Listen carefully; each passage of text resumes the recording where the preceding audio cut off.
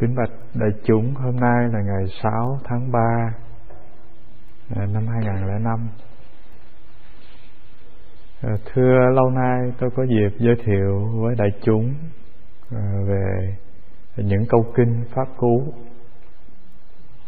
Hôm nay tôi giới thiệu một vài nét về kinh Pháp Cú trước, và chúng ta sẽ đi vào cái câu kinh Pháp Cú rất là dễ thương.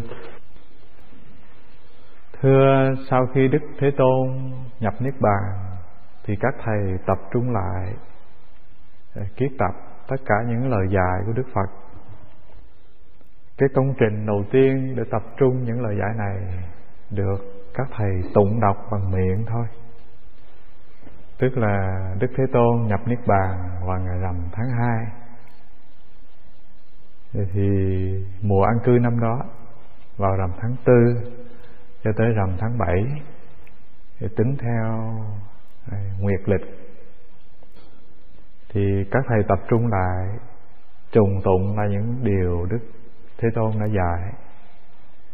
Và trong cái phần kiết tập này thì một cái bộ kinh rất là quan trọng được ra đời, đó gọi là kinh Pháp Cú. Và trong cái truyền thống đạo Phật thì Phật tử theo cái truyền thống Phật giáo Nam truyền, đầu tiên đến với đạo, họ học những lời kinh này. Nó gồm tất cả là 423 câu kinh rất là dễ thương, được Đức Thế Tôn dạy trong 300 trường hợp khác nhau. Và người ta phân ra làm 26 phẩm, tức là 26 thể loại, từng thể loại riêng. Chẳng hạn như phần này Đức Phật dạy về tâm, phần này Đức Thế Tôn dạy về phong cách hành xử của một vị tỳ kheo, phần này Đức Phật dạy làm thế nào để ứng dụng Phật Pháp vào cái tu học, vân vân và vân vân. Thưa đại chúng, là kinh này được dịch qua Hán Tạng vào năm 209 cho tới 306 do hai vị tỳ kheo người Trung Ấn, tức là Pháp Cự và Pháp Lập, dịch ra Hán Tạng. Trong truyền thống Phật giáo Bắc truyền thì kinh Pháp Cú không được học tập nghiêm túc lắm. Thưa, truyền thống Bắc truyền đây có nghĩa là trong cái văn học Hán Tạng thì Phật tử của các quốc gia như Trung Hoa, Nhật Bản, Triều Tiên và Việt Nam không có nhìn văn học Pháp Cú là những bài kinh rất là quan trọng để thực tập. Phần lớn thì Phật tử các cái vùng Đông Nam Á coi cái văn học này nó và thuộc về văn hệ của Tiểu Thừa, không có trọng thị lắm. Nhưng mà nếu chúng ta đọc kỹ vào cái văn học Pháp Cú thì các vị sẽ thấy là có những lời kinh Đức Thế Tôn dạy rất là sâu sắc, rất là uyên áo. Đọc và nghiên cứu bằng cái con mắt của một học giả thì người ta công nhận đây là một loại văn học. Nó không phải là mang cái đặc tính tôn giáo, mà nó là cái gì rất là chân lý, có thể phổ biến trong cuộc sống đời thường. Tức là cái tính tôn giáo rất là ít. Nếu mình tuyển ra trong cái văn học Pháp Cú thì các vị sẽ thấy là có những lời nó rất là hay, nó có thể ứng dụng cho rất là nhiều cái lĩnh vực sinh hoạt của cuộc sống, chứ không phải là tôn giáo thuần túy. Và cái chân lý được bao hàm ở trong những câu kinh này rất là tuyệt vời. Nó vượt thời gian, vượt không gian, và nó vượt luôn cái giới hạn của phạm vi một tôn giáo nữa. Đó là cái rất là hay của văn học Pháp Cú. Và sở dĩ tôi chọn văn học Pháp Cú giới thiệu cùng các vị, và lâu nay chúng ta đã đi vào vài câu kinh được trích từ cái phẩm Tâm, vì một lý do đơn giản là thế này. Đó là mình thực tập theo lời của Đức Thế Tôn dạy. Cái rất là quan trọng là mình nắm được cái tâm ý mình để thực tập. Cho nên tôi chọn những cái bài kinh có liên hệ đến ý thức, đến tâm, để làm cái nhịp dẫn khởi, làm cái sự bắt đầu, để đại chúng có thể nắm được ít nhiều về cái hành tướng, cái động dụng của tâm. Tức là những cái con đường khi ẩn khi hiện của ý thức mình, nắm được đó thì cái phương pháp thực tập của chúng ta sẽ rất là dễ dàng. Các vị cũng biết là trong cái xã hội hiện tại, nó rất là nhiều cái thông tin bên ngoài, nó có năng lực, nó lôi kéo mình rất là mạnh. Và thông thường thì tuổi trẻ mình thì bị lôi kéo vào nhiều cái hướng do xã hội tạo ra. Cái nẻo đường của thấy, của nghe, của ngửi, của nếm, tức là của 5 món dục lạc thế trần, nó lôi kéo mình rất là mạnh. Và không hề có một tuổi trẻ nào có thể cưỡng lại được cái sức hút của xã hội. Nó hai cái lực rất là quan trọng của xã hội hiện tại. Một là sức hút của nó mạnh, thứ hai là cái lực đẩy từ bên sau mình, nó đẩy tới cũng rất là mạnh. Nó làm cho chúng ta có một khuynh hướng là vọng ngoại, tức là hướng ngoại rất là nhiều. Không có con đường dừng lại. Anh phải lao vào xã hội, và anh bị nghiền nát trong xã hội, không có cách gì anh dừng lại được. Đó là con đường thứ nhất. Con đường thứ hai chúng ta cũng bắt gặp, đó là khi mà mình có điều kiện dừng lại ở tuổi lớn, tuổi về chiều, thì tâm thức mình nó có một con đường quen là nó chạy rong. Cho nên khi phải dừng lại thì ta lại rất là khốn khổ. Không biết tôi nói điều này có đúng hay không, nhưng mà tôi có một vài người bạn, họ đã quen với cái công việc làm ăn của xã hội từng ngày, cho nên đến cái lúc nghỉ hưu họ rất là khó khăn. Thưa, cái khó khăn không phải là đời sống vật chất hay thiếu thốn, không phải vì lý do là thiếu ăn, thiếu mặc, thiếu tiền mua sắm, mà khó khăn đây là không có việc làm. Không có cái khổ nào bằng khổ mà nghỉ việc ở nhà cả. Các vị có kinh nghiệm cái điều này chưa tôi không rành, nhưng mà tôi chia sẻ vài điều để các vị cảm thông là tâm thức của mình khi nó đã quen với cái con đường rủi ro bên ngoài rồi thì nó rất là cực, rất là khó khăn. Và người ta tính trung bình là người Mỹ, người dân sống ở trên đất nước này, mà phải về hưu thì thường tuổi thọ giảm đi 10 năm. Điều này rất chắc, chứ không phải là họ đoán hàm hồ. Và thưa các vị là ví dụ như một tháng đầu khi mình nghỉ việc, tương đối là mình chịu đựng được. Tại vì có nhiều công việc của một đời người do mình chạy rong ruổi, cho nên mình xếp hồ sơ lại, chưa có cái cơ hội để sắp xếp, để ổn định. Cho nên trong một tháng đầu mình sắp xếp hồ sơ về mọi vấn đề của sinh hoạt gia đình thì tương đối là cái bận rộn đó nó lấp đi cái thì giờ trống trải của đời sống mình. Nhưng mà tháng thứ hai thì chúng ta bắt đầu rất là buồn chán, không có việc gì làm, không có việc gì để suy nghĩ, cũng không thể đi chơi đến hàng xóm bạn bè. Tại vì ở đây thì mỗi ngày ai cũng đi làm cả, cái thì giờ còn lại ở nhà chỉ có một mình thôi.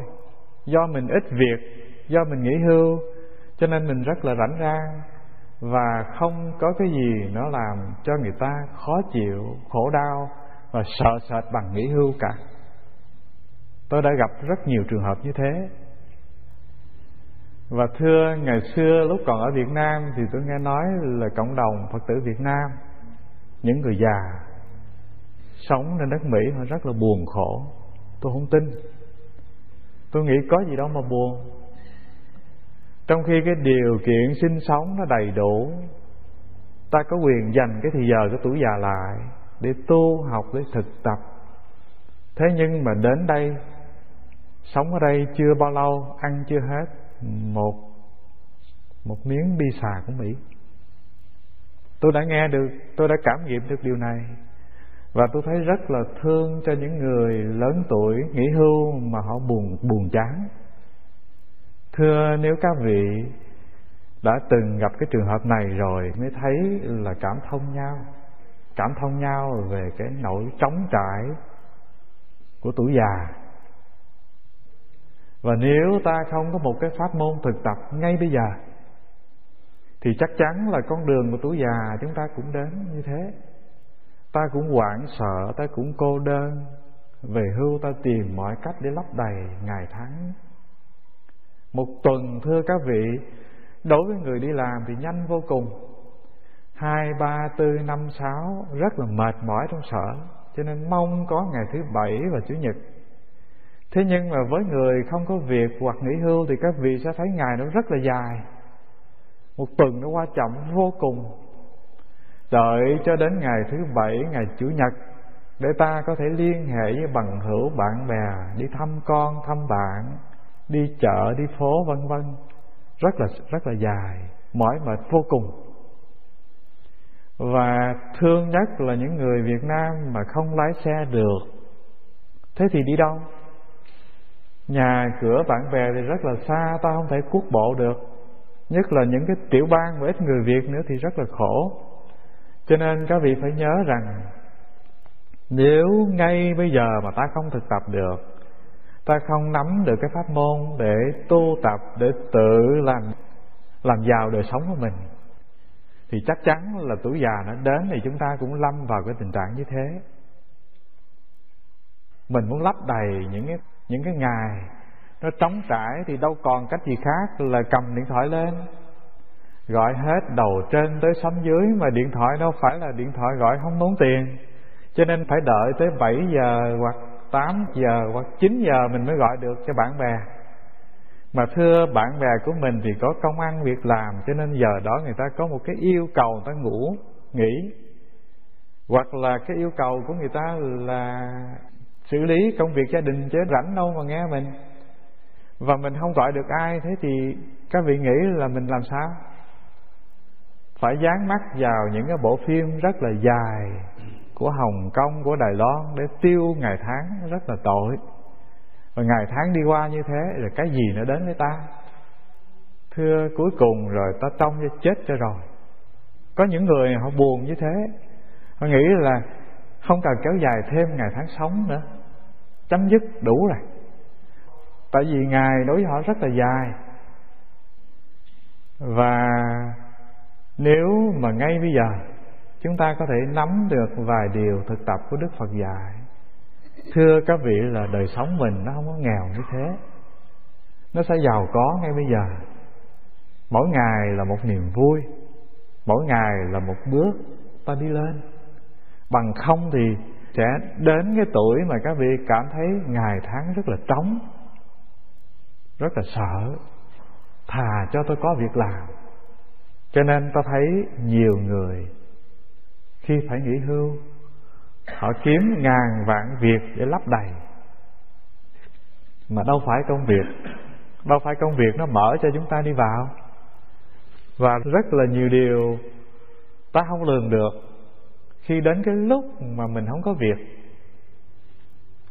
Không biết cái điều này có đúng hay không, tôi xin chia sẻ bằng cái điều tôi hiểu rất là ít về xã hội bên này.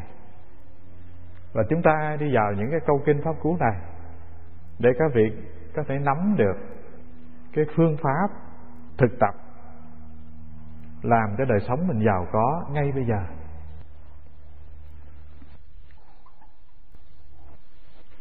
Thưa đại chúng, là trong cái phẩm kinh này, phẩm tâm này, nó có khoảng chừng hơn 10 câu kinh pháp cú như thế này. Đây là câu kinh thứ 36. Tâm khó thấy tế nhị, theo các dục quay cuồng, người trí phòng hộ tâm, tâm hộ an lạc đến. tức là tâm mình điều phục được thì an lạc đến. Có vài điều chúng ta nên hiểu thế này. Điều thứ nhất, dường như tôi chia sẻ với các vị rất là nhiều lần, tức là trong từ ngữ của Đạo Phật có 3 chữ chỉ về tâm. Một là ý, 2 là thức, và 3 là tâm. 3 chữ này thông thường trong văn học kinh họ dùng thay đổi nhau. Tôi không biết trong từ tiếng Anh thì có đủ như thế hay không, nhưng mà trong văn học Hán thì nó có 3 từ nghĩa. Ý được chúng ta quan niệm như là cái dạng suy tư, tư duy. Mình vận dụng cái năng lực nói thầm lặng bên trong gọi là ý. Ví dụ như mình nói bằng ngôn ngữ bên ngoài thì người ta nghe, các vị nghe. Nhưng mà trước khi tôi nói bằng ngôn ngữ bên ngoài thì tôi có khả năng vận dụng cái ngôn ngữ bên trong mà không ai thấy. Tôi nhìn một đóa hoa, tôi nhìn một con người. Tuy tôi không nói bằng ngôn ngữ người kia nghe, nhưng mà trong này tôi đã nói thầm thì về con người đó, về đóa hoa trước mắt tôi rồi. Gọi đó là vận dụng ý thức, gọi là tư duy, là suy tư vân vân. Nó ở từng rất là cạn. Cái từng thâm sâu hơn, thưa các vị, là những cái hạt giống được cất chứa trong tâm thức. Ví dụ như mình nhìn một người, liền tức khắc là mình gọi được, mình biết được tên người đó, vóc dáng người đó, nam hay nữ, đẹp hay xấu, trắng hay đen, người da màu hay là người da trắng, vân vân. Thì mình đã có ấn tượng về người đó được cất chứa. Tức là mình đã có hồ sơ về người kia, ấn tượng về người kia mình cất chứa trong tâm thức. Và nhìn tức khắc là nó tự động nó hiện lên liền, mình có thể biết tên người đó liền. Và đó là những hạt giống được cất chứa sâu hơn một chút, ta gọi đó là thức. Cái từng thâm sâu hơn, thưa đại chúng, gọi là tâm, là nó bao hàm luôn cả ý và thức này. Thông thường cái từ tâm này trong văn học Phật giáo Đại Thừa hay là Thiền Tông thì dùng để chỉ cho cái năng lực của vô niệm. Những cái mình vận động, mình tư duy, mình suy nghĩ, mình vui, mình buồn gọi là hữu niệm. Còn cái trạng thái vô niệm này là cái sự nhận biết tỉnh sáng mà nó không có khả năng nói thì thầm. Nhìn là biết liền. Con mắt mình nhìn một vòng không cần nói thì thầm gì cả, mà tự nhiên mình nhận biết. Không có cái gì mà không nhận biết cả. Cái gì cũng mở bung ra trước mắt ta. Cái sự sáng tỏ nhận biết trực tiếp, không cần vận dụng ý thức để nghĩ suy, ta gọi đó là tâm. Nó mênh mông hơn. Ví dụ như ý và thức, nó là những tảng băng nổi chìm trên biển. Nó có thể lớn mấy đi nữa, nhưng mà nó vẫn là thứ hữu hình. Nó có thể rắn người ta đụng vào được. Nhưng mà nước biển thì mênh mông, người ta vốc lên thì nó tuột khỏi tay. Nó làm nền tảng, nó sinh khởi băng. Nó là nền tảng sinh ra mây, ra mưa, vân vân. Từ nước biển làm thành cả. Cái mênh mông không đo lường được chiều sâu và bề rộng, gọi đó là tâm. Nhưng nó lại vô hình. Nó không thể đụng vào được, không thể nhìn thấy được. Ví dụ như ý thức của mình, thưa, nó có hình ảnh, mình nhìn được. Nó có ngôn ngữ, đôi khi mình có thể bắt gặp. Ví dụ như mình vận dụng tư duy, có khi thì mình chìm mất trong cái khả năng tư duy. Nhưng mà có khi mình thấy mình đang tư duy, thì khả năng thấy tư duy gọi đó là tâm. Còn cái khả năng tư duy có ngôn ngữ gọi đó là thức và ý. Tùy cái mức độ sâu và cạn. Thông thường thì chúng ta chỉ thấy mình là ý và thức, mà ta chưa đi vào cái chiều sâu của tâm ta. Khi thực tập thật giỏi thì các vị không phải ở từng cạn của ý và thức, mà các vị đang có mặt ở cái từng rất sâu gọi là tâm. Đó là cái từ thứ nhất ta làm quen. Và thông thường trong kinh thì họ vận dụng như trường hợp này: Tâm khó thấy tế nhị, là họ nói tâm hay ý? Thưa, họ nói ý thôi. Và cái từ thứ hai chúng ta nên lưu ý là chữ pháp. Thưa các vị, cái chữ này nó có nhiều nghĩa mà chúng ta rất là khó dịch. Cái nghĩa thứ nhất, nó là chỉ cho cái con đường hay là pháp môn thực tập. Đó là nghĩa thứ nhất, rất là cạn. Cái nghĩa thứ hai, thưa các vị, là nó chỉ cho mọi sự vật hữu hình và vô hình. Ví dụ như cây viết này được gọi là một pháp. Nó có hình dáng để ta nhìn, ta có ấn tượng, ta có thể có cái khái niệm về cây viết, thì đều gọi là một pháp cả. Nghĩa là nó giữ được cái bản chất của nó khác với cái khác, để cho mình nhìn thì nhận diện được, gọi là một pháp. Con người được gọi là một pháp, cái chuông là một pháp, bông hoa là một pháp. Và những cái ý tưởng mình tư duy trong tâm thức cũng gọi là một pháp nữa. Thứ nhất, nó nghĩa là con đường. Thứ hai, nó là tất cả những cái sự vật hữu hình, vô hình, có thể là những cái loại rất là trừu tượng như ý thức của mình, cũng gọi là pháp. Và thứ ba, nó là pháp môn của Phật dạy, như tứ diệu đế là một pháp, lục độ là một pháp, vân vân. Đó là cái pháp môn của Phật dạy để ta hành trì. Thưa, đơn giản mình nêu ra ba cái tầng nghĩa của chữ pháp, để cho các vị có thể hiểu được một điều là khi nói về thực tập, nói về quán chiếu, thì cái đối tượng để mình quán chiếu, cái đối tượng để mình tư duy cũng gọi là một pháp. Ví dụ như mình đến các vị thầy trao cho mình một cái phương pháp thiền quán, kêu mình thở vào thở ra, theo dõi từng hơi thở, thì đó gọi là pháp môn, gọi là phương pháp thực tập. Mình nghe người ta nói về cái casino nào đó, họ đang mở ra, thì lập tức trong tâm thức mình đã có một cái hình ảnh đã ghi dấu từ ngày xưa về cái casino. Cho nên không cần đến cái casino mới, nhưng mà tự nhiên mình có thể hình dung ra nơi đó như thế này, nơi đó thế kia, vân vân và vân vân, thì gọi đó là một pháp trong tâm thức của ta. Những cái mình mới tiếp thu, mình mới nhìn, mới nhận diện, mới đặt tên là một pháp. Những cái nó lưu trữ trong cái hồ sơ tâm thức của mình lôi ra để hình dung cũng là một pháp.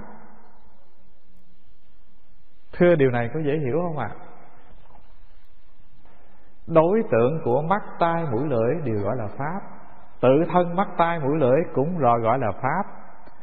Rồi cái khả năng tư duy của mình do mắt, tai, mũi, lưỡi nhìn và ghi dấu lại cũng gọi là một pháp, vân vân. Nó khó nhận biết, nhưng mà những cái từ này mình phải làm quen. Tại vì khi đi vào cái văn học kinh thì chúng ta gặp rất là nhiều cái lần Đức Phật sử dụng cái từ pháp này. Đó là hai điều chuẩn bị để đi vào. Điều thứ ba nữa, thưa các vị, là có những cái từ như phòng hộ, chế ngự và điều phục. Ba từ này. Phòng hộ nó có nghĩa là mình ngăn chặn, mình giữ gìn con mắt của mình nó đừng tiếp xúc nhiều với sắc màu, nhất là những cái loại sắc màu nó rộn ràng, nó có khả năng, nó có sức hút lôi mình vào. Giữ gìn đừng cho nó tiếp xúc, gọi đó là phòng hộ, ngăn nó lại, bớt cái sự tiếp xúc lại. Điều phục nghĩa là gì? Thưa, điều phục nghĩa là cái bản chất đam mê nó có mặt ở trong ta, nó đang quậy phá, tức là cái năng lực đam mê của mình nó đang đi về cái hướng đó. Mình làm thế nào để điều phục nó, chuyển hóa nó cho nó quay hướng lại, gọi là điều phục. Phòng hộ là cái chưa xảy ra, mình sợ nó xảy ra, gọi là phòng hộ.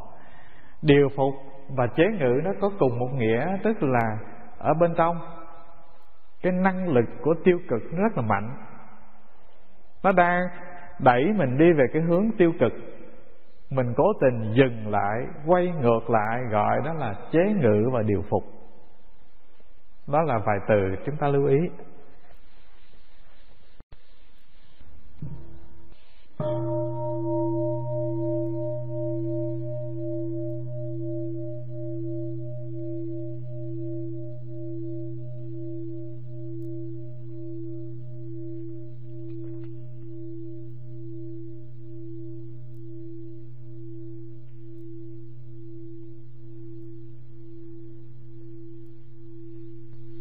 Thứ đến tôi xin giải thích sơ cái nội dung của 4 câu kinh này, là chúng ta đi vào từng phần. Câu đầu các vị thấy rõ là ý thức của mình nó rất là tinh vi, mình khó nhận biết cái năng lực của nó vô cùng, và nó rất là tế nhị. Cái khả năng nó dẫn mình đi, khi mình giật mình thì đã đi rất là xa. Mình chưa có cái cơ hội làm chủ nó bao giờ. Đó là nói đến người có tu tập chút ít thì còn nhận diện được để dừng. Nhưng mà nếu ta chưa từng tu tập thì thưa các vị là nó dẫn mình đi vòng quanh thế giới nhiều vòng mà mình chưa hề biết và chưa hề dừng lại được. Năng lực của nó mạnh vô cùng, và cái bén nhạy của nó, cái độ nhanh của nó nhanh hơn cái tốc độ của ánh sáng rất là nhiều. Mình khó dừng lại, khó chế phục. Và thưa con đường nó quen là như thế, đã nhiều kiếp nổi trôi, đã đi trong sinh tử rất là nhiều đời, và mình chưa bao giờ dừng được ý mình cả. Cái khả năng nó nhạy vô cùng, nó bén vô cùng và nó nhanh vô cùng. Đó là cái mặt thứ nhất. Cái mặt thứ hai thưa các vị là cái khả năng lừa gạt của nó cũng lớn vô cùng. Cái tiếng nói của nó thì thầm, nó nói vào tai mình nghe hết á. Nó biểu mình đi đông, mình đi đông. Biểu mình đi tây, mình đi tây. Nó biểu mình buồn, mình buồn. Nó biểu mình nhớ, mình nhớ. Mình chưa có năng lực khống chế lại. Và khi mà mình cắt được những cái sự lôi kéo bên ngoài, thì cái nỗi khốn đốn nó lại phát sinh, là nó lại buồn. Nó không có việc làm, nó không đi đông đi tây được, thì cái ủ ê, cái buồn phiền nó lập tức có mặt trong tâm ta. Đó là hai điều nó có mặt trong cái câu đầu này. Cái thứ hai thưa đại chúng là cái năng lực của nó là luôn hướng ta về cái nẻo rất là tiêu cực. Các vị để ý là cái khuynh hướng mà nó tàn phá thân tâm thì nó thúc đẩy mình, nó lôi mình nhanh hơn là cái khuynh hướng của sự tốt lành. Một cái điều rất là gần các vị để ý là miệng mình mà thích cái món ăn gì thì món ăn đó đều tác hại cho cơ thể cả. Thức ăn mà lành nó không bao giờ thích, mà cái thức ăn mà nó tác hại đến mình thì nó mùi vị thơm ngon vân vân, lại có nhiều khả năng nó thu hút mình hơn. Các vị để ý là khi mình ăn một bữa thật ngon, trong cái tiệm nào đó về, các vị cảm nghe cơ thể mình nó rất là mỏi mệt, rất là khó chịu, khô cổ khô môi, chưa nói đến chuyện nhiều tác hại về sau nữa, nhưng mà sức hút nó rất là mạnh. Và sâu hơn những tầng nữa thì các vị thấy là cái khuynh hướng ý thức mình, cái nẻo nào mà nó tàn phá thân, tàn phá tâm, nó dẫn mình vào ngõ luân hồi thì nẻo đó là sức hút mạnh. Còn cái con đường nào nó dẫn mình đi đến cái an lạc, cái bình ổn thì sức hút không có bao nhiêu cả. Mình phải cố gắng lắm mới có thể đi chùa được, trong khi những cái chuyện khác nó rủ rê mạnh hơn nhiều. Đơn giản cái điều đó thì các vị nhìn lại, mọi hướng của tâm hành đều đi như vậy cả. Cái thứ ba thưa đại chúng, các vị lưu ý là phòng hộ được tâm. Không phải là cái công việc đơn giản, nó dành cho người trí. Người trí có nghĩa là người có ý thức rất là rõ về đời sống, muốn nâng cuộc đời mình lên. Chứ thông thường thì chúng ta đi vào cái con đường của các dục. Con đường này nó dễ vô cùng, Còn cái con đường phòng hộ chuyển hóa lại con đường rất là khó, không phải là dành cho mọi người. Trong cái sinh hoạt đạo Phật, ta nhìn điều này rất là rõ. Cạn nhất của đời sống tôn giáo là lễ lại tụng kinh, cầu an và cầu siêu. Và cái sức hút của cầu an cầu siêu thưa mạnh lắm. Tại sao?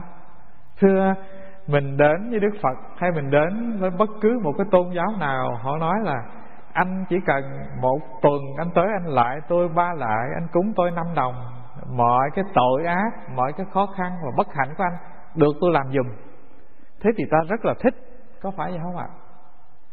Mà nếu cái tôn giáo nào, cái pháp môn nào dạy rằng anh phải tự chuyển hóa thôi, không có thần linh nào giúp anh được cả, thế thì mình rất là lười biếng. Mình nghĩ mất công quá đi.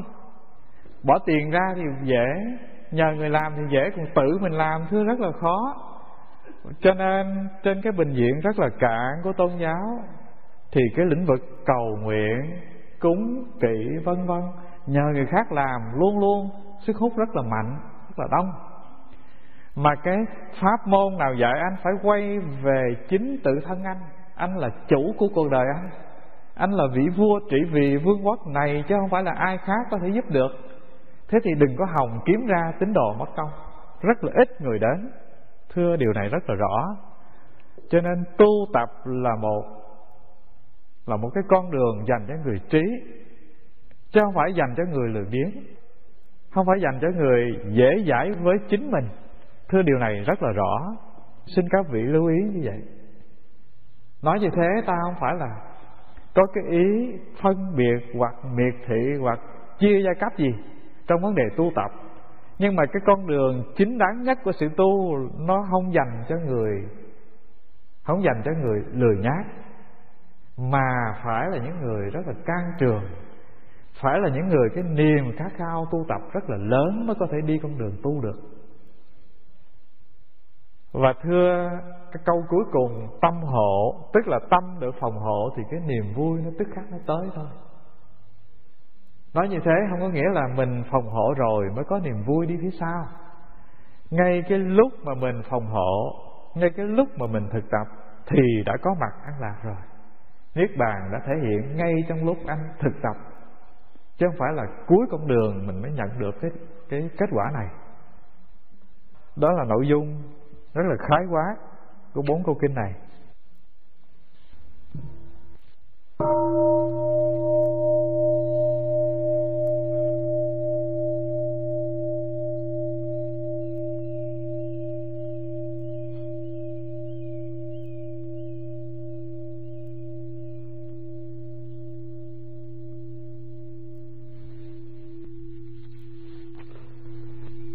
Thưa, có một câu chuyện trong nhà thiền rất là hay. Tôi không nhớ tên các vị thiền sư Trung Hoa, tôi nhớ câu chuyện thôi. Một hôm 2 thầy đi hành cước. Hành cước có nghĩa là đi tham vấn tu học với các già lam tự viện. Và truyền thống của các thầy ngày xưa thì không phải là dừng lại một cái đại già lam lâu ngày, mà các ông có quyền đi lang thang hết chùa này tới chùa kia. Nơi nào mà có vị thầy lớn, thầy giỏi thì các ông lần mò tới để học.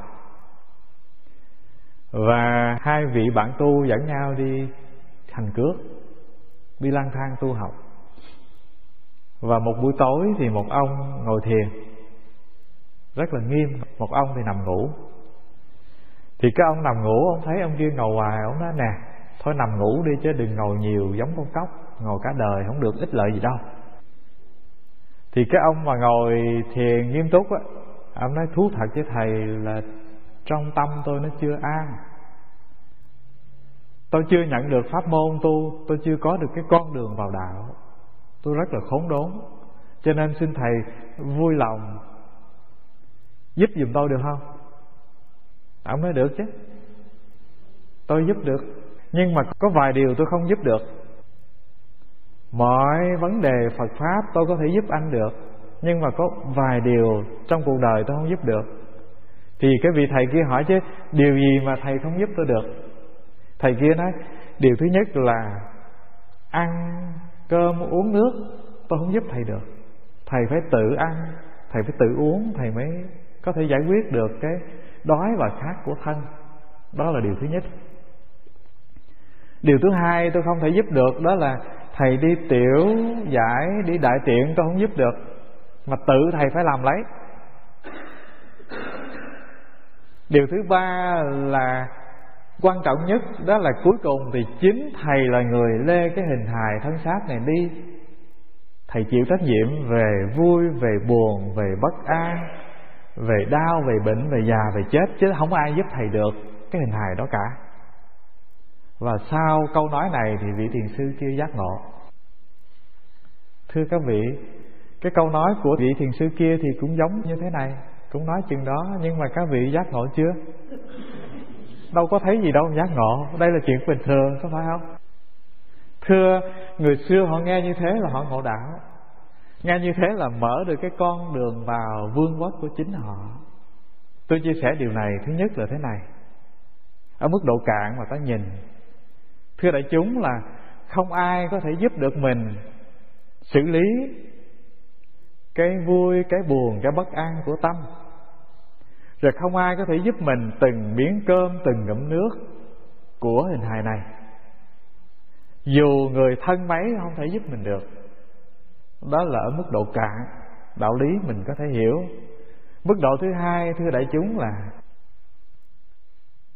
trong mọi cái máy vi tính đều có một cái chương trình mênh mông bát ngát mở ra. Cái khả năng của anh đi vào có được hay không mà thôi. Tại vì chương trình được nối mạng, máy nào cũng như máy nào. Nhưng mà nếu anh dốt thì anh không thể bấm được những cái, không thể mở được cái chương trình để anh đi vào cái không gian mênh mông kia. Nào là thư viện, nào là thông tin, nào email, vân vân, nó nằm sẵn trong cái máy nhỏ xíu kia. Nhưng mà nếu thông minh thì mình mở được cái kho mênh mông đó để đi vào. Mà không thông minh thì ta không mở được. Cùng một hình hài như nhau, cùng một suy tư như nhau, cùng một niềm vui nỗi buồn như nhau. Ta là người chịu trách nhiệm về thân, ta cũng chịu trách nhiệm về niềm vui nỗi buồn của chính ta. Không ai khác làm thay được cả. Và nếu mà thông minh mình học hỏi, thưa, thì mình có thể mở được vào cái kho tàng của chính cuộc sống mình. Cùng một con người xuất hiện trên hành tinh này, mà có những bậc đạo sư, các ngài vui trong cuộc đời, ngày nào cũng là niềm vui cả. Rồi các ngài làm việc là một niềm vui, nghỉ ngơi là một niềm vui, sống là một niềm vui, bệnh là một niềm vui, và ra đi khỏi hình hài này là một niềm vui. Còn chúng ta thì có làm việc, có tư duy, có bận rộn thì mình thấy thích, mà nghỉ ngơi không có việc làm thì mình lại rầu đời. Rồi khỏe mạnh thì mình vui, và hơi một chút nhức đầu sổ mũi thì mình khóc lên khóc xuống. Rồi gần tới cái chết thì mình hoảng sợ vô cùng. Thưa, khác nhau chỗ nào ạ? Khác nhau ở chỗ là anh không sử dụng được đúng mức cái năng lực của chính anh thôi. Nếu anh sử dụng đúng mức, mở được cái khóa vào cái vương quốc của chính anh, thì ngay nơi hình hài này anh không khác gì bất cứ người nào cả. Anh có đầy niềm vui, có đầy quan lạc để sống trong cuộc đời. Đó là cái điều câu chuyện kia gợi ý ở từng cạn. Tất nhiên là dần dần chúng ta có dịp đi sâu vào những cái câu chuyện trong nhà thiền, các vị sẽ thấy rất là lý thú. Nhưng mà cái điều chia sẻ đầu tiên của kinh, ở kinh Pháp Cú này, điều thứ nhất, các vị lưu ý một điều là ý là cái nguồn của mọi pháp. Thưa, ở mức độ cạn nhất, ý nó là đầu nguồn của hạnh phúc, của khổ đau, của niềm vui hay bất hạnh. Điều này thì ai cũng có thể kinh nghiệm được. Ví dụ như mình cùng làm một việc như nhau, cùng lương tiền giống như nhau, và hoàn cảnh giống như nhau. Thế nhưng mà gia đình của anh kia thì rất là hạnh phúc. Anh thấy tuyệt vời thay với đồng lương như thế, tuyệt vời thay với cái điều kiện sống, với cái khu nhà ở như thế. Và cũng rất là hạnh phúc khi có những đứa con mình như thế. Nhưng mà với gia đình nọ thì họ thấy không hạnh phúc, họ thấy rất là bất hạnh. Họ nghĩ là phải đồng tiền nhiều hơn, ở cái khu nhà sang trọng hơn, con mình nó phải thành đạt cao hơn. Và cái nỗi bất an nó không phải có mặt là vì bên ngoài hay là vì cái điều kiện của thân và tâm của hoàn cảnh ta, mà bất an nó có mặt từ trong trái tim ta đi ra. Đó là điều thứ nhất, rất là dễ cảm nhận, rất là dễ nhận diện. Cho nên cái đầu nguồn của niềm vui, của an lạc trong cuộc sống này, thưa, nó không phải là cái gì bên ngoài, mà nó ở trong cái quan điểm sống của mình, do ý thức của mình sinh khởi. Đó là mình nói cái chiều rộng. Thưa, ở mức độ gần nhất, các vị để ý là cùng ngắm trời mây, cùng nhìn con người, cùng tiếp xúc với những câu chuyện đời thường như nhau. Nhưng mà khi ý thức của mình nó không có những cái bực bội, khó chịu, thì mình có thể nghe câu chuyện người kia nói một cách rất là nhẹ nhàng. Nhưng mà khi cái sự bực bội trong tâm thức mình có mặt, thì cũng lời nói ấy rất là dễ thương, nhưng mình lại cảm thấy khó chịu. Nghĩa là trong mọi hoàn cảnh, từ lớn cho tới nhỏ, đều có chung một cái nguồn là do ý thức của ta xây dựng cả. Thưa các vị, là cùng có một cái hoàn cảnh như nhau, nhưng mà nếu cái tâm mình nó yên, tức là cái sự tu tập của bản thân tôi mà giỏi, thì tôi sẽ chịu đựng được tất cả những cái khó khăn. Khi mà mình chịu đựng được một cái khó khăn nó đi qua, thưa là mình lớn lên được một chút. Có phải không ạ? Trong đời sống gia đình các vị, mà các vị chịu đựng những cái khó khăn của con, của người thân mà qua rồi, thì các vị sẽ thấy mình lớn lên được chút. Lớn đây có nghĩa là tâm hồn của mình nó đầy đặn hơn, nó giàu có hơn, nó rộng rãi hơn. Mình dung được. Thưa, tâm của mình mà lớn thì mình mới dung được cái khối lượng lớn. Và người ta đo cái sự thành công trong đời không có nghĩa là cái sự thủ đắc điều nọ điều kia, mà đo sự thành công trong đời là trái tim anh có đủ rộng hay không. Nhưng mà cái nguyên lý của cuộc sống á, là trái tim anh mà rộng, dung được người nhiều, thì anh mới có thể là người thành công trong cuộc đời. Không có một con người nào trên xã hội này trái tim họ nhỏ mà họ thành công danh lớn trong cuộc đời này cả. Cái nguyên tắc cuộc sống là như vậy. Trong cái phạm vi nhỏ của gia đình, trái tim anh mà đủ lớn bao dung con cái, thì con cái nó sẽ quy hướng về anh. Mà trái tim anh nó chật chội, anh đẩy con cái ra phía xa, thì chắc chắn là nó không đến gần. Đó là trong phạm vi nhỏ. Rồi trong phạm vi lớn thì không hề có một người nào trái tim họ chút xíu mà họ có thể làm được công việc lớn cả.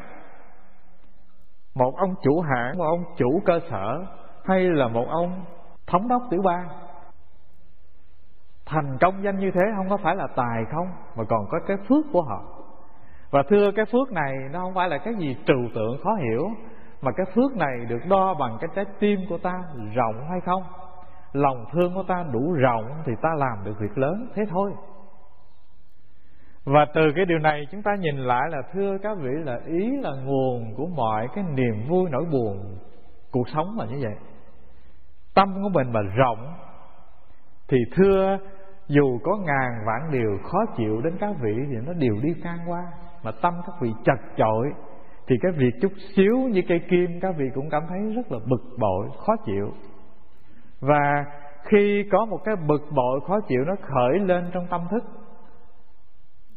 thì cái điều đầu tiên là các vị tự làm cho các vị khó khăn, bất hạnh rồi. Cái bất hạnh này nó không phải đến từ người kia, mà cái bất hạnh, khó khăn và sầu đau này nó đến từ trong lòng của chúng ta đi ra.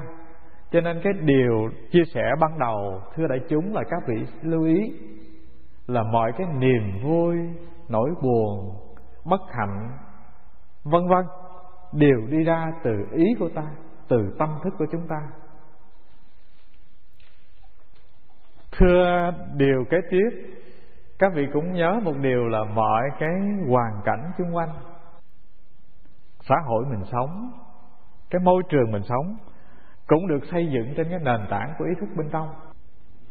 Ví dụ như tâm thức mình nó có một cái thói quen về ngăn nắp sạch đẹp, thì cho dù các vị ở trong một cái ngôi nhà nó không gian rất là chật, các vị chỉ cần làm một việc quay một vòng vậy thì không gian của cái căn nhà các vị sẽ thoáng đãng sạch đẹp và theo ý của các vị ngay, đâu vào đấy ngay. Ý thức của mình vốn là lượng thượm, vốn là bề bộn. Thưa các vị, ở trong lâu đài các vị cũng lượng thượm và bề bộn. Và từ điều này các vị chiêm nghiệm là từ trong tâm thức của mình chuyển hóa được thì hoàn cảnh xung quanh chuyển hóa theo. Sở dĩ cái khó khăn của gia đình, cái khó dạy của con cái, có khi mình nghĩ là do cái người kia, do ông bạn của mình, hoặc là cô bạn của mình, hoặc là con cái của mình nói thế thì không có đúng, mà mọi cái phát sinh từ mình mà ra. Nói như thế thì có khi hơi khiên cưỡng, tức là các vị sẽ nghĩ là tôi ngụy biện về vấn đề này. Thưa không, có khi mình chuyển hóa đời sống của mình, bên ngoài thấy dường như mình tu tập, nhưng mà thực tế bên trong thì cái năng lượng của sự tu tập nó chưa đủ lớn mạnh, chưa có cái năng lực chuyển hóa hoàn cảnh xã hội. Cho nên mình phải, thứ nhất là đợi chờ cái thời gian, thứ hai là đợi cho năng lượng mình đầy mới có cái khả năng chuyển hóa được hoàn cảnh xung quanh. Mình than thở là tại sao tôi tu tập, tôi nếm được hương vị của Pháp, tôi đã làm quen với đạo, tôi có một đời sống rất là lành, rất là thiện, mà hoàn cảnh xung quanh thì nó đầy dẫy những cái khó khăn. Tới sở làm thì bạn bè không ưa, ông chủ cũng ghét, vân vân và vân vân. Điều này thưa các vị là có khi do cái năng lực tu của mình còn ít, cái năng lượng lành của mình còn yếu, cho nên cái khả năng chuyển hóa của mình nó chưa đến. Cho nên đòi hỏi một cái điều kiện thời gian là một, đòi hỏi cái năng lực của mình vận dụng củng cố thêm cho đầy là hai. Hai điều này nó có mặt thì tức khắc là mọi cái hoàn cảnh xung quanh chúng ta đều thay đổi cả.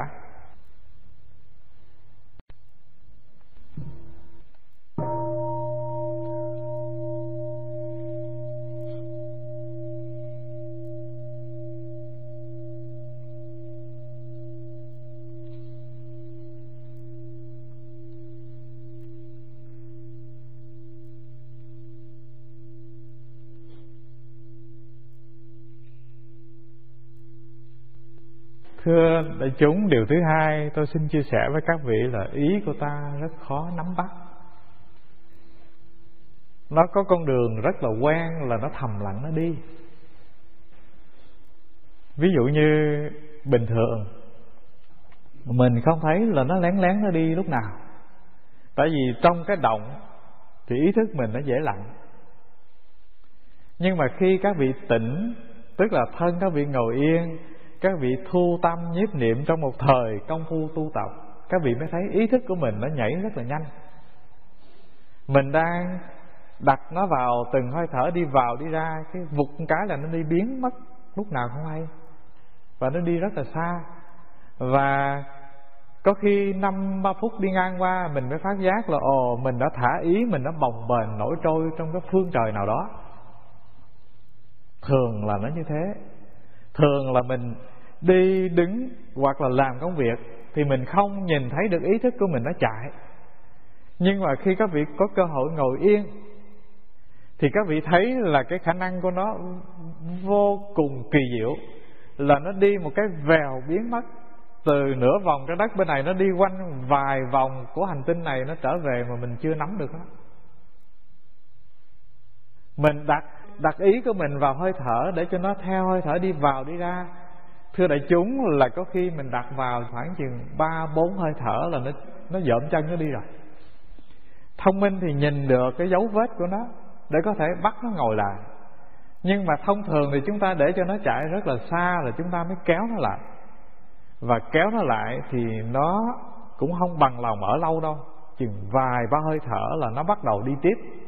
Đó là điều thứ nhất, là nó tinh tế và khó nắm bắt. Điều này nếu các vị đã từng kinh nghiệm thì các vị thấy cái ý thức của mình là một loại năng lượng, nó có một cái xu hướng đi ra liên tục và không bao giờ dừng. Cái thứ hai tôi xin chia sẻ thêm là cái khả năng lừa gạt của nó giống như là cái khả năng bẩm sinh. Cái tiếng nói thì thầm của nó bao giờ cũng thế. Nó không nói thì thôi, mà nó nói là chúng ta nghe tức khắc. Đây là hai điều nó có mặt trong cái tiến trình, trong cái lúc mà chúng ta vận dụng công phu để tu tập. Và mình thử đặt câu hỏi là tại sao nó khó nắm bắt là một, tại sao nó lừa gạt mình để nó ra đi là hai? Thưa tại sao? Thưa điều thứ nhất là thế này.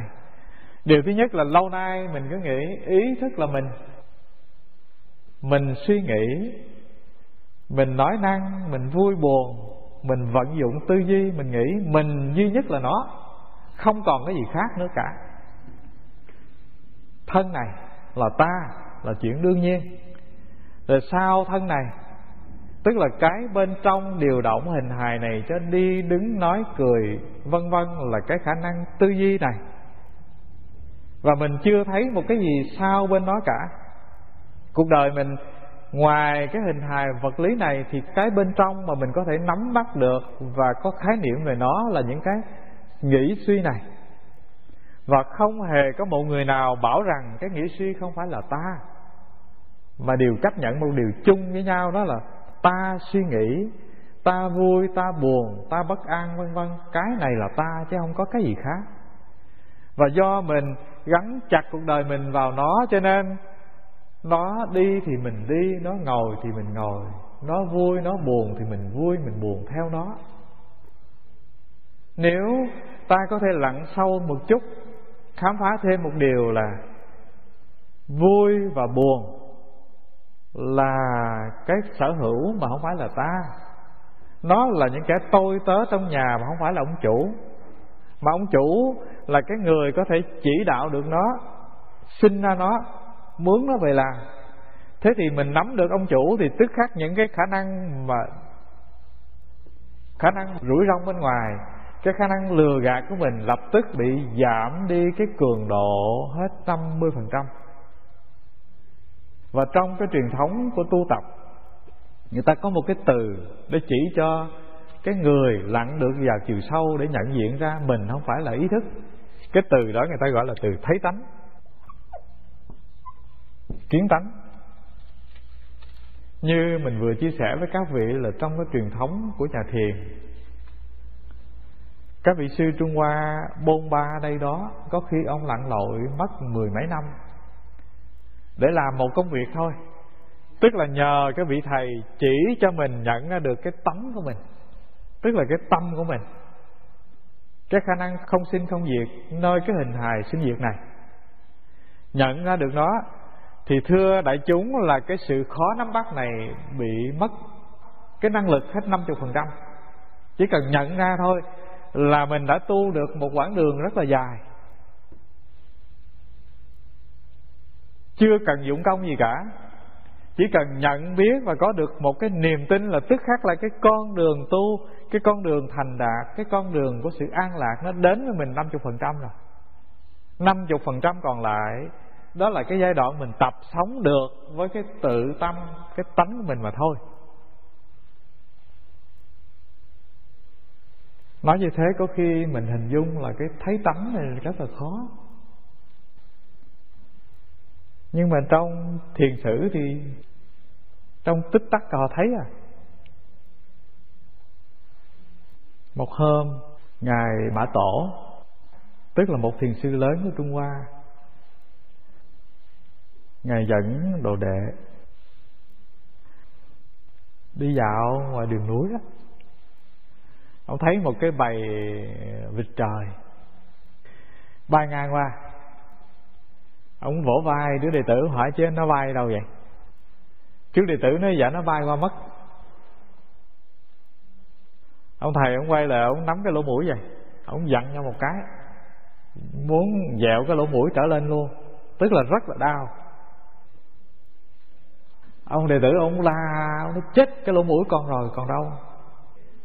Thì vị thầy mới nói một câu là ngươi hãy nói là nó bay qua mất đi. Thưa, đó là một câu chuyện giúp cho Hoài Hải thấy được tánh. Ví dụ như mình đang đi, có ai đó đập vào vai mình một cái rất đau, hoặc là mình đang đi bất thần có một người gọi mình quay lại, mình ứng thinh, mình dạ một tiếng. Thưa, đây là cái thủ thuật ở trong Già Lam, tức là trong nhà chùa thường dùng để giúp cho những vị thiền sinh nhận được tánh, thấy được tánh. Và trong nhà thiền thì thường sử dụng cái công án bắt các thầy quán chiếu một thời gian có khi rất là lâu mới có cơ hội bùng vỡ ngộ được tánh. Nhưng mà trong thiền sử thì ghi những cái giai đoạn rất là dễ như thế. Cái điều gì nó chứa ở trong cái câu chuyện nhỏ bé này làm cho chúng ta có thể nhận được tánh? Thưa, rất là đơn giản. Tôi giải thích vài điều thì các vị thấy nó rất là đơn giản như thế này. Điều thứ nhất, ở mức độ cạn mình nghĩ mình là thân này, mình gắn chặt cuộc đời mình vào thân này. Nhưng mà giáo lý ban đầu cạn nhất của đạo Phật dạy thân này không phải là ta, mà ta là cái khả năng làm chủ nó, điều động nó, sử dụng nó. Ta phải là cái gì còn nguyên, không bị già, không bị ốm, không bị bệnh, không bị đau. Ta vốn là cái chưa từng sinh ra và chưa từng mất đi. Hình hài này có thể già, nhưng mà cái ta thật, cái mà con người thật của ta thì nó không phải già, ta mới bằng lòng chứ. Ai cũng biết cái già, cái chết, cái bệnh là cái gì rất là tự nhiên nó đến với ta, có phải không ạ? Và ai cũng từng chứng kiến cái điều này nó xảy ra trước mắt mình, nó xảy ra với người thân mình. Nhưng mà tự trong sâu thẳm của lòng mình chưa bao giờ nghĩ mình già, chưa bao giờ nghĩ mình chết.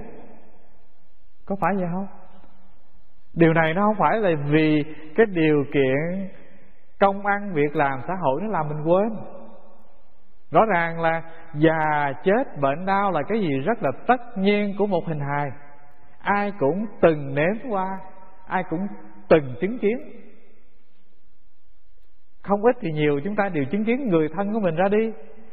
Thế mà trong thâm thẳm sâu của lòng mình cứ nghĩ là mình không phải già như thế, mình không phải chết như thế. Nó phải có cái gì căn cứ chứ, để làm cho từ trong thâm sâu mình có niềm tin vậy chứ. Có phải không ạ? Rõ ràng là ta chưa thể quan niệm được mình già, mình chết. Dù ta cố gắng, ta quán tưởng, ta tư duy, ta nghĩ rằng mình già, mình chết, mình bị bỏ vô hòm. Nhưng mà trong thâm thẳm sâu của lòng thì mình vẫn nghĩ mình không chết, mình không già. Già là chuyện người kia, chết là chuyện của người kia. Nó phải có một cái căn bản rất là nền từ bên trong của mình mới có một niềm tin như thế. Thưa các vị, là ta đã từng du hành qua rất là nhiều kiếp sống, chứ không phải một kiếp này. Cứ một kiếp sống ta học được một chút, một kiếp sống ta học được một chút. Cái hình hài này nó có đến và đi, còn mà mất. Nhưng mà có một cái bên sau, nó chưa từng đến và đi, chưa từng sinh và diệt. Nó có mặt triệu kiếp luân hồi rồi. Và thưa, cái điều này đối với người Phật tử của truyền thống Đông Nam Á thì họ tin một cách dễ dàng. Nhưng mà với Tây Phương có khi mình rất là lạ. Cái chuyện luân hồi tái sinh là cái chuyện rất là mới. Có mới không ạ? Thưa, không mới gì cả. Tôi ví dụ thế này. Ta tứ chi còn nguyên vẹn,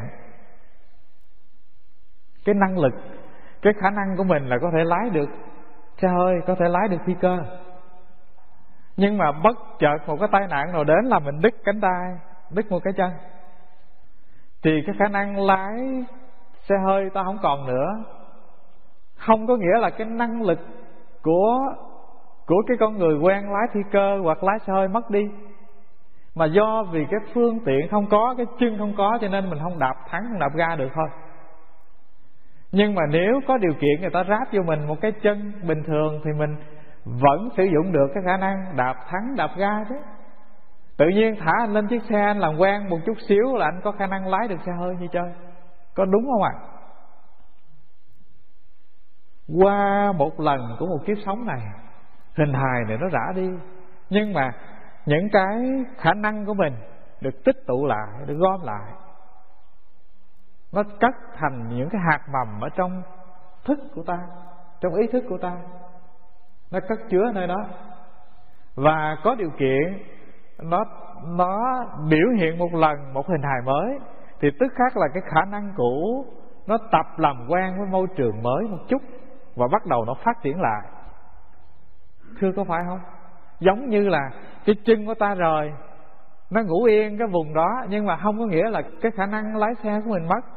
Mình có điều kiện có được cái chân mới thì mình có khả năng lái xe lại như bình thường, rất là nhanh. Cho nên trong cuộc đời này ta sinh hai đứa con, cùng một cái loại gen di truyền, cùng nuôi dưỡng một cái điều kiện như nhau, cùng học một trường như nhau, cùng chăm chút như nhau. Nhưng một đứa nó có cái khuynh hướng về âm nhạc, một đứa nó có cái khuynh hướng về toán học, khác nhau chứ. Cái sự thông minh khác nhau, tâm tình khác nhau, trí tuệ khác nhau, cái năng lực khác nhau. Đâu phải là cái điều được quy định trong một đời, mà nó đã nhiều đời nhiều kiếp có mặt trên hành tinh này. Nói như thế để các vị lưu ý một điều là ngoài cái hình hài đến và đi mất và còn này, ta còn có một cái nằm sâu bên trong, nó ẩn bên trong cái hình hài vô thường này. Cho nên mình mới có khả năng tin được rằng mình không sống và không chết. Cho dù anh chứng kiến cái chết trước mắt anh, có một chút buồn, chút sợ, nhưng mà ngày hôm sau anh quên mất, anh cứ nghĩ anh không chết. Là do vì giữa cái tầng sâu của tâm thức ta đã từng chiêm nghiệm một điều là mình chưa bao giờ mất. Thế đó. Và cái quan trọng hôm nay là mình làm được công việc thấy được cái đó, thấy được cái không sinh và không diệt của chính mình. Mà thấy được nó thì mình giải tỏa được 50% của nỗi buồn phiền, lo lắng và bất an của một đời người.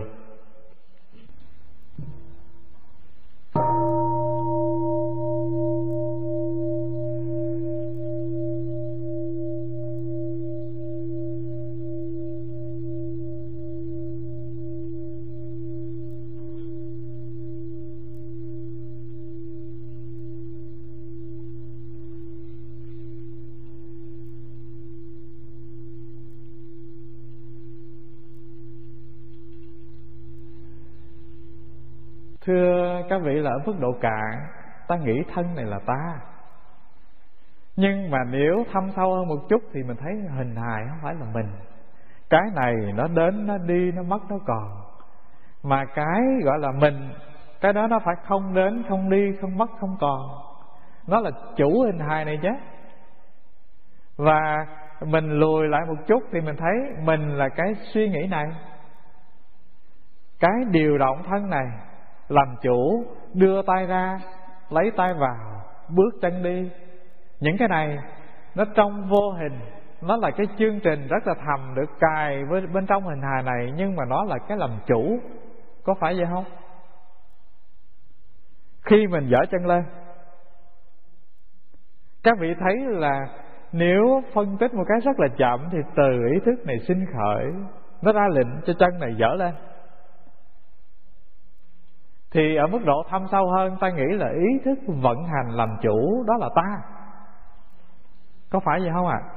Ta vốn không phải là thân, mà ta là cái làm chủ của thân, tức là những cái suy nghĩ này. Mình bắt nó đưa tay, bắt nó co tay, bắt nó giở chân, bắt nó đạp xuống, đều vận dụng năng lực của ý cả.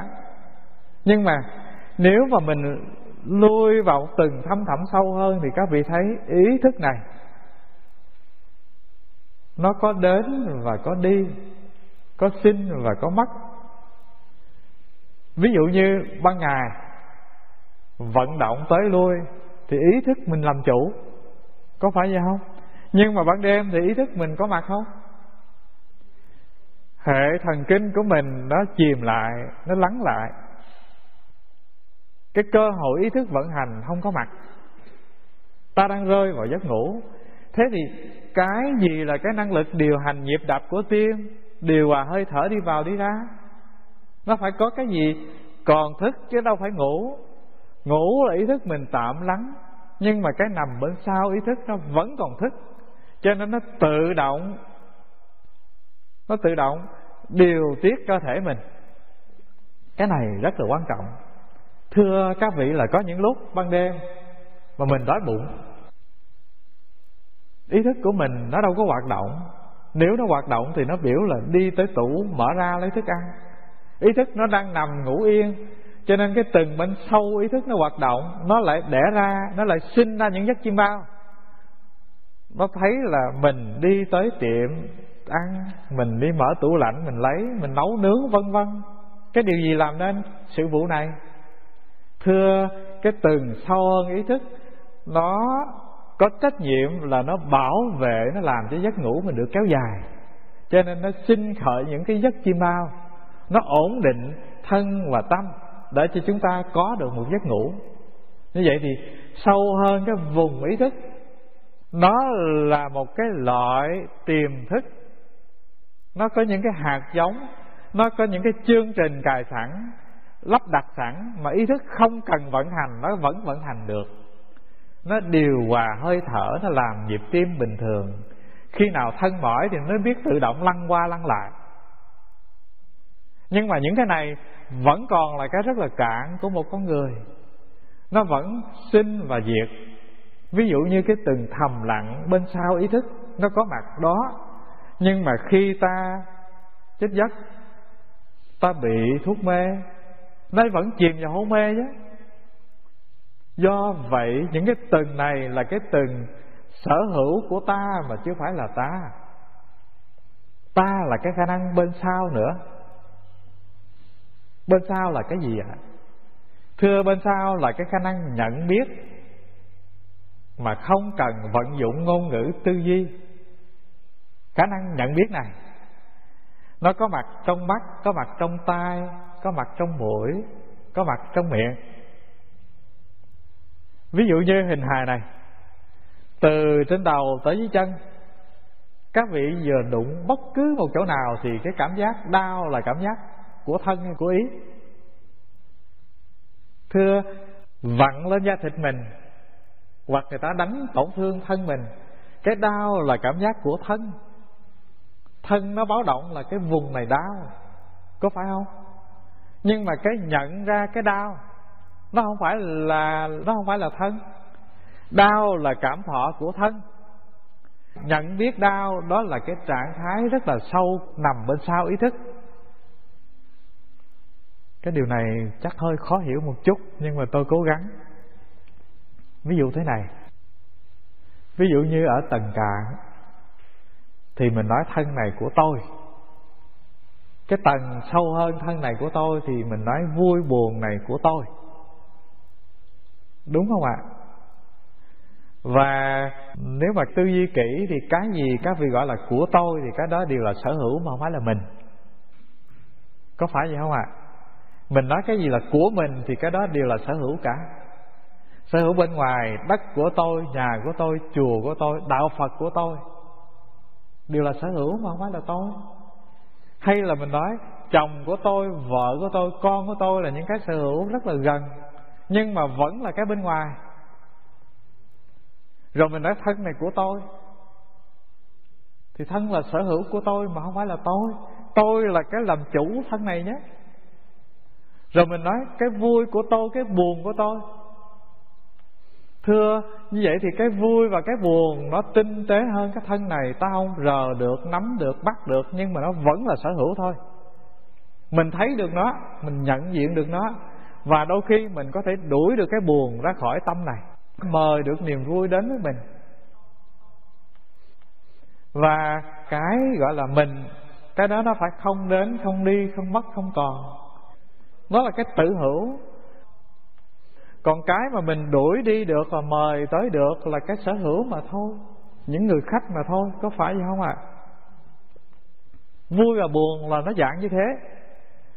Các vị cần, các vị mời được niềm vui đến. Một buổi chiều nào đó mình buồn quá, mình cô đơn quá, cái mình lục lọi ở trong ký ức của mình những kỷ niệm ngày xưa, lúc còn thanh niên, dẫn người bạn đời mình dung dăng dung dã ngoài phố, là nó đủ làm niềm vui rồi, làm ấm lòng rồi. Và thông thường người già ta thường có những cái phương pháp để lấp đầy cái sự cô đơn của lòng mình bằng cách đó. Mời gọi những kỷ niệm xưa về. Như vậy thì cái vui, cái buồn đó là cái ta có thể mời tới được, đuổi đi được. Mà cái gì đến và đi thì nó đâu phải là mình, phải không? Mình phải là người ở yên đây, mình phải người làm chủ nó. Kẻ tôi tớ kia thì đến và đi, ta ưa thì ta mướn về ở dăm ba hôm, ta không ưa ta đuổi đi. Vui và buồn đó là một loại tôi tớ của ta. Ta ưa thì ta mời nó đến chơi, mà không ưa thì ta đuổi nó đi. Ta là chủ. Và cái gì gọi là của mình thì nó là sở hữu mà không phải là mình. Đó là cái mức độ vừa phải mình có thể nắm được. Rồi mình đi vào từng sâu hơn chút. Thưa các vị, vui và buồn, sầu khổ và bất an, bất hạnh hay là hạnh phúc gì, nó đều sinh trên cái nền của ý thức cả. Không có cái vui nào các vị không nói thì thầm mà nó thành cái niềm vui. Không có cái buồn nào mà không có ý thức của các vị cộng vào mà nó thành nỗi buồn cả. Nó cộng vào ở mức độ thô, đó là ngôn ngữ mình nói. Ví dụ như mình nhìn cái bông hoa, mình cảm nhận, mình có cái nhận biết về bông hoa có mặt, nhưng mà nó chưa đem đến niềm vui. Các vị đi vào một chút, dừng lại trên bông hoa chừng dăm ba giây. Các vị nói: ồ, đây là một bông hoa đẹp, rất là tuyệt vời. Nó là hương sắc của cả đất trời chung lại đúc nên một cái loài hoa thế này. Mình chỉ cần nói vài câu như thế thì cái niềm vui nó có mặt, cái sự trân quý của mình đối với bông hoa nó có mặt. Bằng không thì mình nhìn thấy nó một cách nhận biết nhưng mà lững lờ đi ngang, chứ mình chưa hề đậu lại, cho nên niềm vui chưa phát sinh. Nhìn vào mặt người thương của mình, hạnh phúc quá chừng là tại sao? Ít ra anh phải nói thì thầm vài lời trong đây chứ, anh mới thấy hạnh phúc chứ. Ồ, dễ thương làm sao, mặt hiền dịu làm sao. Tôi đã bỏ đi 5-10 ngày, hôm nay tôi về tôi thấy tự nhiên người thương của tôi mới ra. Ví dụ mình phải nói vài câu như thế thì hạnh phúc nó sinh khởi. Như vậy thì hạnh phúc nè, niềm vui nè, nỗi buồn nè, bất an nè, hay cô đơn đều đặt trên cái nền của cái khả năng suy tư thì thầm. Anh không có nói thì thầm thì không hề có những cái vui buồn nào sinh khởi và có mặt cả. Mà cái nói thì thầm này là gì? Thưa các vị, nó là ý thức vận hành. Mình nhìn được nó, cảm nhận được nó đó. Có những lúc mình nói thì thầm mình không biết, nhưng có những lúc mình nói thì thầm mà mình biết. Mình là nhân chứng của cái nói thì thầm, chứ mình không phải là cái nói thì thầm. Cái nói thì thầm như những thước phim đi ngang qua trước mắt, như những cái hàng chữ ngoài những cái biển quảng cáo trên đường đó, nó chạy qua vậy. Khả năng nói thì thầm mình tinh tế một chút thì nó là như vậy.